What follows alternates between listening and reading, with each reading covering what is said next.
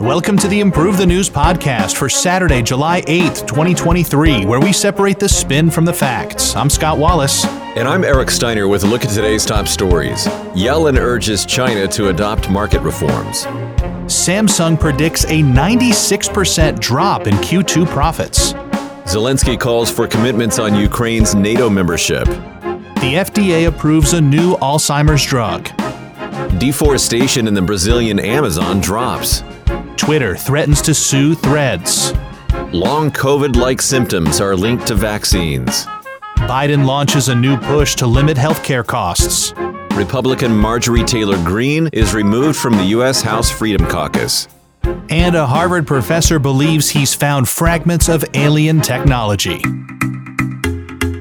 In our top story, Yellen urges China to adopt market reforms and says the U.S. is not decoupling.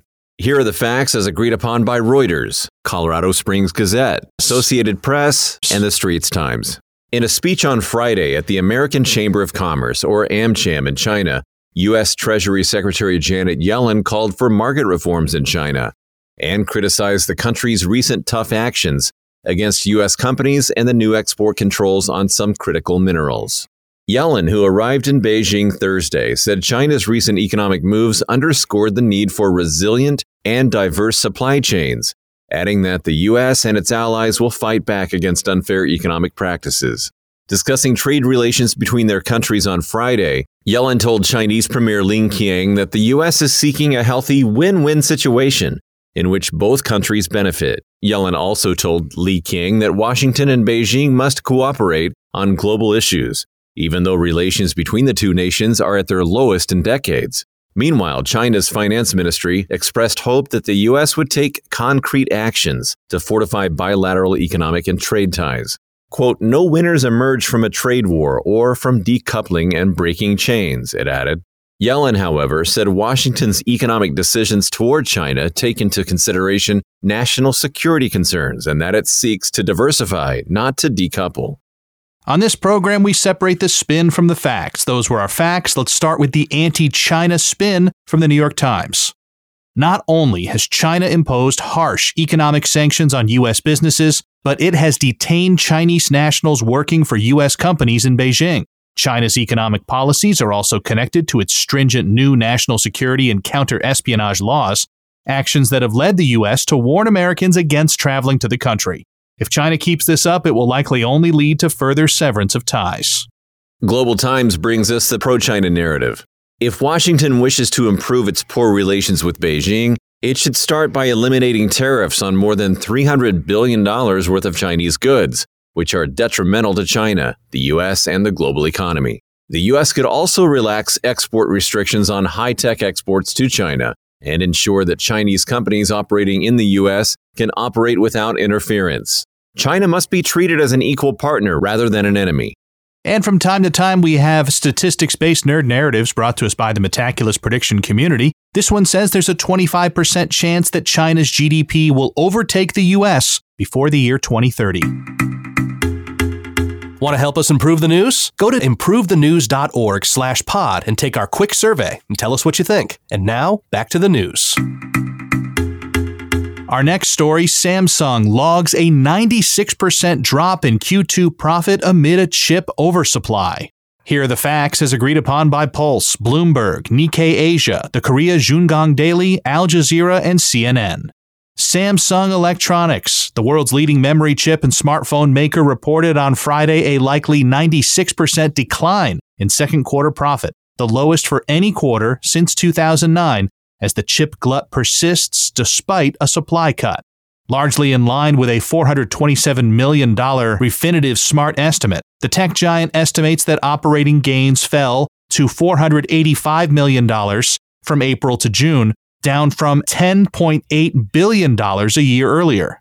The breakdown of each division has not been disclosed yet, with analysts estimating the Device Solutions division, responsible for the chip business, suffered losses between $2.3 billion and $3.8 billion in Q2. In the January through March 2023 quarter, The company reported a massive $3.5 billion loss in its chip business as memory chip prices fell further and its inventory values were slashed. Meanwhile, other units, mobile experience, consumer electronics, and electronics device subsidiary Harman International Industries are believed to have generated profit for the company. Sales reportedly plunged a larger than expected 22% to $46 billion, with Samsung stock falling 2.4% in Seoul, the most in 3 months.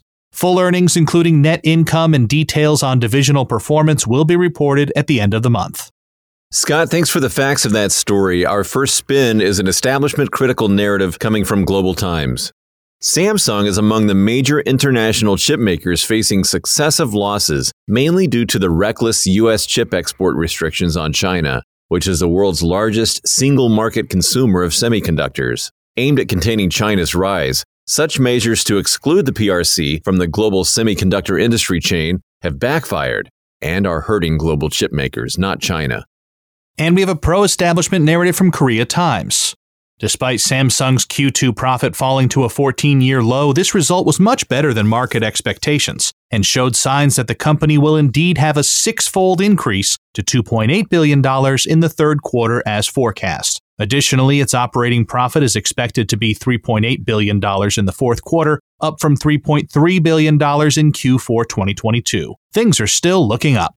The Metaculous prediction community gives us a nerd narrative for this story. They say there's a 5% chance that chips covered by the 2022 U.S. export controls will be exported to China before 2024. They just need to be patient. Yeah, that's honestly from a close reading of that financial article, everything's going to be fine. Let's just keep our eyes forward. Short memory, long gaze. There you go. Hey, that's good advice. Short memory, long gaze. Zelensky calls for commitments on Ukraine NATO membership. And here are the facts as agreed upon by CNN, Kyiv Post, the IAEA, The Guardian, Washington Examiner, the Associated Press, and U.S. News and World Report. Ahead of a major NATO summit in Lithuania next week, coming in the wake of a rebellion inside Russia, accusations of plots to bomb a nuclear plant, and a Ukrainian counteroffensive that has largely not progressed as some had hoped, members of the military alliance, particularly the U.S., are planning for a challenging problem set. Lithuanian President Gitanas Nausėda said that Ukrainian President Zelensky might not receive everything he expects in his most ambitious plans, but he will certainly receive a lot. Zelensky has repeatedly called for clear commitments that Ukraine can join NATO in recent weeks. On Friday, during a visit to the Czech Republic, Zelensky reissued the call for NATO membership, but also said that Kyiv needed long-range weapons from the U.S. Quote, "Without long-range weapons, it is difficult not only to carry out an offensive mission, but also to conduct a defensive operation," he said. Zelensky also pleaded for long-range weapons, namely the Army Tactical Missile System, or the ATACMS, in an interview with CNN this week. According to reports, the Biden administration is currently considering sending ATACMS weapons to Ukraine, although this was last year ruled out. At the time, Jake Sullivan, Biden's national security advisor, said that delivery of these weapons could lead to a third world war. However, while a decision on ATACMS waits, the Biden administration will reportedly on Friday approve another transfer of cluster munitions. The weapon, banned in over 120 countries, that disperses into hundreds of smaller bomblets over a wide area. Unexploded bomblets, like landmines, can remain a threat to the civilian population for years. Meanwhile, Rafael Grossi, head of the International Atomic Energy Agency, or IAEA, the UN-backed agency that maintains a permanent presence at the Zaporizhzhia nuclear power plant, or ZNPP, said experts had inspected parts of the plant and conducted regular checks of the larger site, so far without observing any visible indications of mines or explosives. However, without naming Russia, he called on the country to provide access to more of the facility. Thanks, Eric. We have a pro-establishment narrative from Politico. This is a vital NATO summit for Ukraine. Not only does the alliance need to provide a clear roadmap to Ukraine's future membership, it must provide Ukraine with everything it needs so that it wins the war and reestablishes full control over its internationally recognized 1991 borders. This should include the delivery of ATACMS weapons. The establishment critical narrative comes from The Guardian. Putin may look weakened following the failed revolt, but this key NATO summit is a time for mature statesmanship. The shifting goalposts on weapons show just how much the war has escalated over 16 months. Now's the time for NATO to realize that its security lies in a settlement with Russia, not doubling down on more weapons and war. And another nerd narrative, the community at Metaculus predicts there's a 1% chance that Ukraine will join NATO before the year 2024. The FDA gives its full approval to an Alzheimer's drug. Here are the facts as agreed upon by CNN, Al Jazeera, NPR Online News, and the New York Times. On Thursday, the U.S. Food and Drug Administration gave full approval to Biogen and Eisai's Alzheimer's drug Leqembi, the first medication shown in clinical trials to slow the progression of the disease. The drug, which received accelerated approval from the FDA in January, clears brain plaque associated with Alzheimer's. A confirmatory study of 1,800 patients showed that it slowed cognitive decline by around 5 months, with the agency calling it safe and effective. The Centers for Medicare and Medicaid Services stated that they would grant coverage for the drug, which costs around $26,500 per year on the day it receives full FDA approval, extending coverage to upwards of 1 million potential Medicare patients. The FDA has directed doctors to prescribe Leqembi to patients with mild dementia or mild cognitive impairment, a pre-Alzheimer's condition, instructing doctors to test patients' brains for the presence of the toxic amyloid protein, an indicator of the disease. The FDA added its strictest black box warning against potential brain swelling and bleeding. Medicare coverage is contingent on doctors participating in a patient registry to track drug efficacy and side effects, a move that the Alzheimer's Association has criticized as a barrier to access. Meanwhile, some Alzheimer's experts have questioned whether the slow and cognitive decline is enough to be noticeable. Eisai's chairman and CEO of U.S. operations has estimated that in the first 3 years, 100,000 patients would receive the treatment. About 1.5 million Americans are estimated to be in the early stages of Alzheimer's, while another 5 million have progressed too far to be eligible for the drug. Scott, thanks for the facts of that story. Our first spin is a pro-establishment narrative coming from the website of the Food and Drug Administration. Leqembi has shown itself to be a safe and effective treatment for Alzheimer's, with the turnaround from accelerated to traditional approval being a testament to the responsiveness of the FDA. Millions of Americans now have hope to slow the progression of this frightening illness, and patients can rest assured that they are getting cutting-edge treatment that has been thoroughly tested and proven to be safe. And USA Today brings us an establishment-critical narrative. The FDA has been proven to be a compromised organization when it comes to the approval of Alzheimer's medication, as they sweep an earlier controversy under the rug. Leqembi co-maker Biogen was found to be inappropriately involved in the FDA approval process for their drug Aduhelm, rushing a medication that was overly expensive with unclear efficacy. There is good reason to be skeptical of this latest drug in light of this history. News coming out of Brazil as the Amazon deforestation drops sharply in 2023. And here are the facts as agreed upon by Reuters, Al Jazeera, France 24, America Online, DW, and NBC Bay Area. A preliminary government data released Thursday showed that deforestation in Brazil's Amazon fell 34% in the first half of 2023 compared to the same period a year ago, hitting its lowest level in 4 years. This comes as President Luiz Inácio Lula da Silva institutes stricter environmental policies. New data indicate that over 2,600 square kilometers, or over 1,000 square miles of rainforest, were cleared in the first half of this year, according to Brazil's National Space Research Agency, the lowest tally since 2019. In comparison, over 3,900 square kilometers, or over 1,500 square miles of Amazon rainforest, were cleared in the first 6 months of 2022 under Jair Bolsonaro. During a presentation in the capital Brasilia, João Paulo Capobianco, the Environment Ministry's secretary, said, quote, "The effort of reversing the curve of growth has been reached. That is a fact. We reversed the curve. Deforestation isn't increasing." Brazil's Federal Environmental Agency has strengthened remote surveillance by using land records to identify the owners of illegally deforested areas. Consequent sanctions include embargoes restricting access to financial loans, and the seizure of thousands of illegally raised cattle within prohibited areas. Lula campaigned last year with pledges to stop illegal logging, as well as to undo environmental damage caused during Bolsonaro's presidency. Brazil is attempting to eliminate deforestation by 2030, despite the environmental agency's loss of staff under prior governments. NBC Bay Area brings us Narrative A. After 4 years of rising destruction in Brazil's Amazon rainforest, action against deforestation has finally taken effect under Lula. This is good news for everybody, given that 2/3 of the world's rainforests are located in Brazil, covering an area twice the size of India. The Amazon's future is integral to humanity, holding tremendous stores of carbon and serving as a crucial buffer against climate change. Narrative B comes from The Economist. If Lula is to fulfill his green promises, he needs to stop showing loyalty to the state oil company and agribusiness. Oil and agriculture are increasingly important for the country, and lobbyists command sizable power in both houses of Congress. Part of the agriculture sector's expansion happened under Lula's first 2 administrations, as trade with China continues to accelerate. There are concerning entanglements here.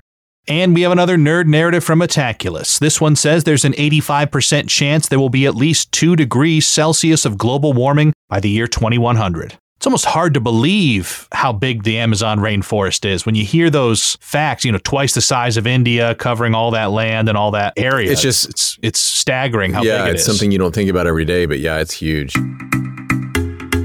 Twitter threatens to sue Meta over Threads.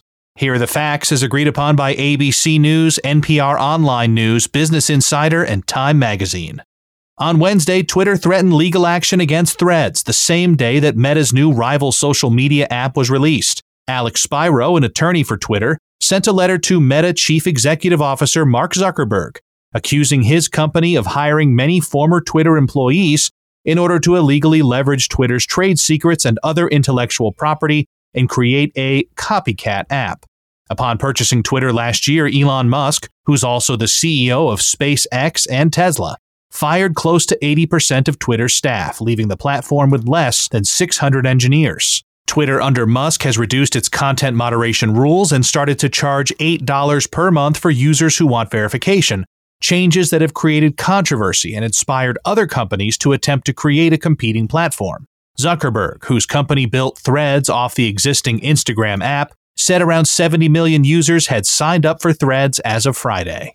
Scott, thanks for those facts. The first spin is a right narrative coming from Red State. Musk should do what he can to stop Threads from being a carbon copy of Twitter, but he shouldn't worry about the Meta-owned platform challenging Twitter's supremacy. While Musk has made Twitter a bastion of free speech, there's already a ton of censorship going on at Threads in its infant moments. Sensitive celebrities and other woke leftists can't stand for opposing opinions. As far as a real public square, Twitter will always be the place to be. And the left narrative spin comes from New York Times. Musk knows that the issue isn't his former employees working on Threads. He's truly worried about facing competition. What's happening at Threads isn't censorship, it's hands-on content management to keep the new platform from being overrun by hate speech and misinformation the way Twitter has been since Musk's takeover. People have been yearning for a robust and viable alternative to Twitter for numerous reasons, and now they have it. We have a nerd narrative coming from Metaculus Prediction Community. It says there's a 93% chance that Musk will remain owner of Twitter on January 1st, 2024. In medical news, long COVID symptoms have been linked to vaccines. Here are the facts as agreed upon by The Statesman, Science, and the New York Post. Researchers at Harvard and Yale have begun probing a new phenomenon dubbed long-vax, where patients experience symptoms of long COVID for up to months after receiving the vaccine. These include headaches, extreme fatigue, an abnormal heart rate, and blood pressure fluctuations. Patients also cite tingling, electric shock-like sensations, burning pain, and blood circulation issues that appear as soon as hours after receiving the shot. While rarer than long COVID itself, Yale cardiologist Dr. Harlan Krumholz said, quote, "It's my obligation to have an open mind." Cardiologists Alan Kwan and Susan Chang at Cedars-Sinai Medical Center analyzed data from 285,000 people in the Los Angeles area. They found that within 90 days after taking the vaccine, symptoms were 33% higher than the 3 months prior, though this was 19% less than unvaccinated patients who contracted COVID itself. While the U.S. Centers for Disease Control and Prevention, or the CDC, says adverse effects are rare and typically involve temporary muscle soreness, a growing number of doctors globally are describing patients with postural orthostatic tachycardia syndrome, or POTS, which includes dizziness, fatigue, and rapid heart rate. One of the going theories is that since the vaccines use the COVID spike protein to induce protective antibodies, Some people generate another round of antibodies targeting the first. They might then latch onto the ACE2 receptor, which, if disrupted, can cause high heart rates and blood pressure swings. Despite both U.S. and European regulators finding no definitive links between the vaccines and conditions like small fiber neuropathy or POTS, researchers believe it should be studied, while also cautioning against using such cases to fuel vaccine criticisms. We've got a left narrative from USA Today. Symptoms like myocarditis, fatigue, and lung problems have certainly been found after inoculation, but they are found far more often and to a much greater degree after contracting the virus. Anti-vaxxers are using the same anecdotal arguments for the COVID vaccine they did for previous ones, but the science is not on their side. Since the side effects are worse from the virus than the vaccine, which has saved countless lives, the benefits of vaccination undeniably outweigh the risk. The right narrative coming from the Daily Skeptic. If the data were on their side, the pro-COVID vaccine establishment wouldn't be censoring studies from world-renowned scientists. But that's exactly what happened to leading cardiologist Dr. Peter McCullough and Yale epidemiologist Dr. Harvey Risch's paper in The Lancet. What they found after analyzing 678 studies and 44 papers containing 325 autopsy cases after vaccination was that 74% of the deaths were caused by the vaccine. No one is saying that the vaccine kills everybody or has no benefits, but there are sufficient red flags and anecdotal evidence to make its safety worth further investigation. I mean, this is why we're here. It almost seems like you become an enemy of one side or the other if you even bring up the points of the other side. And here we are presenting both sides. So I invite our listeners to make up your own mind and maybe do your own research. That's right. And don't get the shot. Or definitely get it. Biden announces healthcare reforms on junk plans. Here are the facts, as agreed upon by the Associated Press, Reuters, USA Today, NBC, and CNN. U.S. President Joe Biden unveiled a set of healthcare reforms aimed at cracking down on so-called junk insurance plans, aimed at preventing surprise medical bills and reducing interest charges on credit cards used specifically for medical treatment. The new regulation will roll back a 2018 Trump-era policy that extended the availability of short-term health insurance plans from 3 months to up to 12 months and could be subsequently reviewed. The plans were also renewable and lacked Obamacare benefits such as maternity coverage and coverage of pre-existing conditions. Many Americans opt for short-term plans while in between jobs as a temporary substitute for more robust coverage. While the Trump administration argued the plans were more affordable for temporary contractors, Biden will cut the duration of the plans down to 4 months. Biden was expected to speak Friday afternoon about the medical reforms, which the White House released in its fact sheet. The new policies will look to close loopholes that allow companies to discriminate based on pre-existing conditions and trick customers. The so-called Bidenomics agenda has focused on protections against hidden fees, and the new rules will close a loophole that currently allows hospitals and providers working together to claim a patient is out of network and thus accruing additional fees. The Department of Health and Human Services claims that 18.7 million older Americans and Medicare recipients will save $400 annually in prescription drug costs in 2025. Biden is also expected to unveil a plan to allow Medicare to negotiate drug prices and a $35 monthly price on insulin for Medicare Part B patients. Thank you, Scott, for those facts. Our first spin is Narrative A coming from Politico. This reform is undoing the damage to Americans from junk short-term health insurance programs that don't provide adequate coverage while springing surprise fees. This policy will help working-class Americans save their hard-earned money, and Biden has a proven track record of fighting against predatory corporations that exploit loopholes to unjustly charge Americans hundreds of dollars in fees. This more robust level of regulation will curb health insurance scamming. And Narrative B comes from Jacobin. This policy from Biden aligns with other establishment shills that have consistently exploited the most vulnerable. The Biden administration has kicked millions off Medicaid and done nothing to help people get the care they need. Reducing the marketplace of affordable short-term health insurance options is a bad policy in a gig economy. Eric, I dinged the door of my car a couple weeks ago, and I brought it into the shop. Luckily, we have insurance. Cost me $250 deductible to get the thing fixed, but I noted on the bill it was like $3,800. Oh my goodness. For a little ding. Yeah. Isn't that crazy? So someone's fixing a ding on the door. Maybe they have to replace the door. I don't know. But that type of thing happens in health insurance all the time. You look at your bill and it's like, whoa, that bag of saline costs $1,200. Oh my gosh, goodness. A $67 Band-Aid? Exactly. Let me tell you, if you have a family or you're sick and you don't have health insurance, I can think of a few things that would be scarier than being in that type of situation. Yeah. Marjorie Taylor Greene has been removed from House Freedom Caucus. And here are the facts as agreed upon by Politico, Independent, NBC, and The Hill.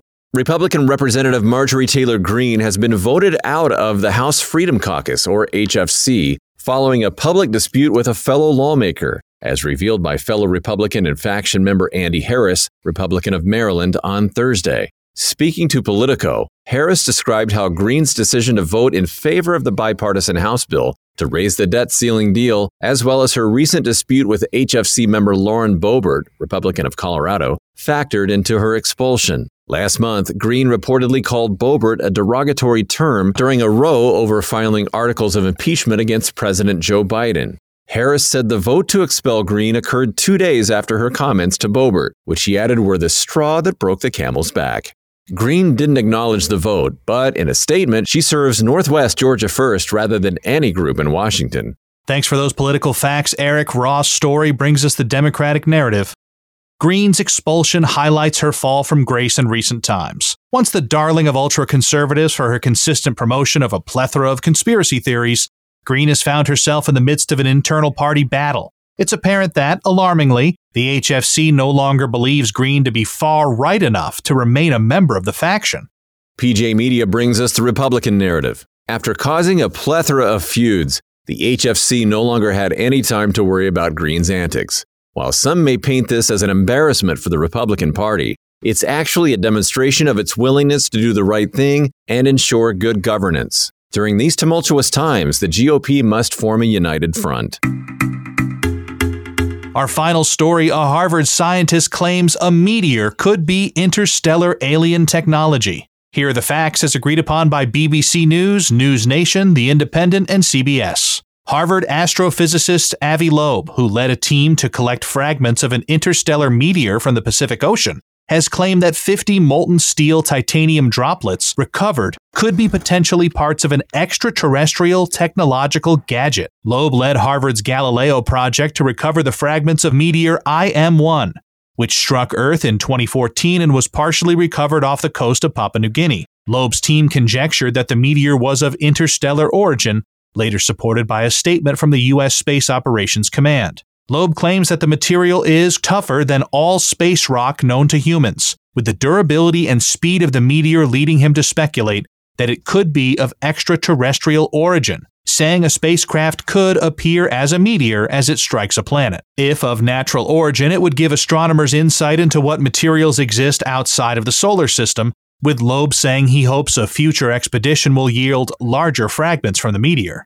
The team's assertion that the object is of interstellar origin is contested by some scientists who argue that there's no conclusive evidence for the claim. Loeb's prior assertions of alien visitation of the solar system have been criticized by other scientists. The recovered spherules are composed of 84% iron, 8% silicon, 4% magnesium, 2% titanium, and in addition to other trace elements.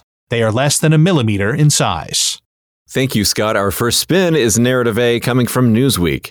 Never before has mankind held this type of tangible object in definite interstellar origin, and based on the current evidence, it's not a leap to argue that the material could be the product of extraterrestrial life. We are standing on the precipice of a Copernican-type revolution if this sample is truly of interstellar origin, and if it's alien technology, it would be an epoch-defining moment in human history. A scientist must always keep an open mind when faced with the new and unknown. And Narrative B comes from The Conversation. It's unfortunately highly unlikely that we could prove IM-1 is of alien origin, much less even of interstellar origin. We must always be skeptical of sweeping assertions, and Loeb tends to make grandiose claims with little evidence behind them. We need to thoroughly examine the fragments before making any claims, and the latest test results are not promising for the interstellar hypothesis. We have our final nerd narrative of today's podcast coming from the Metaculous prediction community. They say there's a 22% chance conclusive evidence for extraterrestrial life, past or present, will be discovered within our solar system by the year 2050.